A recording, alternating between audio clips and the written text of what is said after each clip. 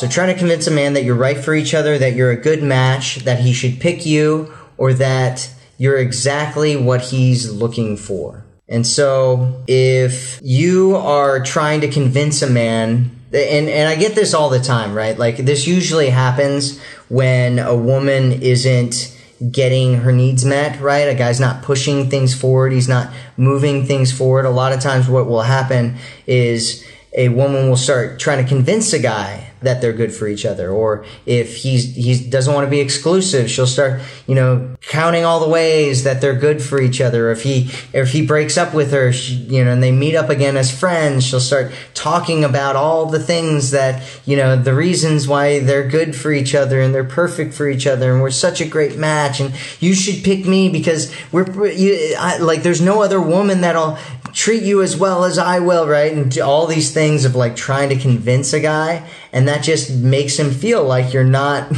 like you're not the right person for him. And so it just comes off as really needy behavior, and it shows that you don't get men and that you don't get relationships and that he's just too good for you. And so you need to prove to him that you're worthy of his time, his attention, and his love. And really it just turns guys off. It just turns them off, right? Because it doesn't make him think, right? Like a lot of women are like, oh, well, men think, logically, and men are more logical. They're the more logical, of the sexes, right? And men don't make decisions based on logic, right? It might seem like they make decisions based on logic, and there might be more logic that goes into decisions opposed to being, just feeling stuff out and stuff like a lot of women sometimes do. But guys make decisions based on how they feel, right? And if he feels a certain way, and I'm going to do a live stream on this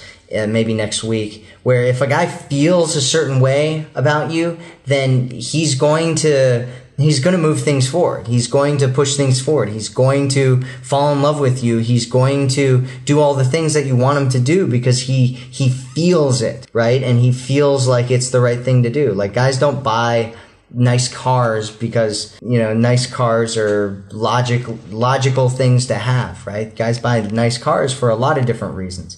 One of them is because they feel good. They want to feel like they're important. They want to impress women. They want to do all kinds of things, right? And so that's why men do things, just because of their emotions.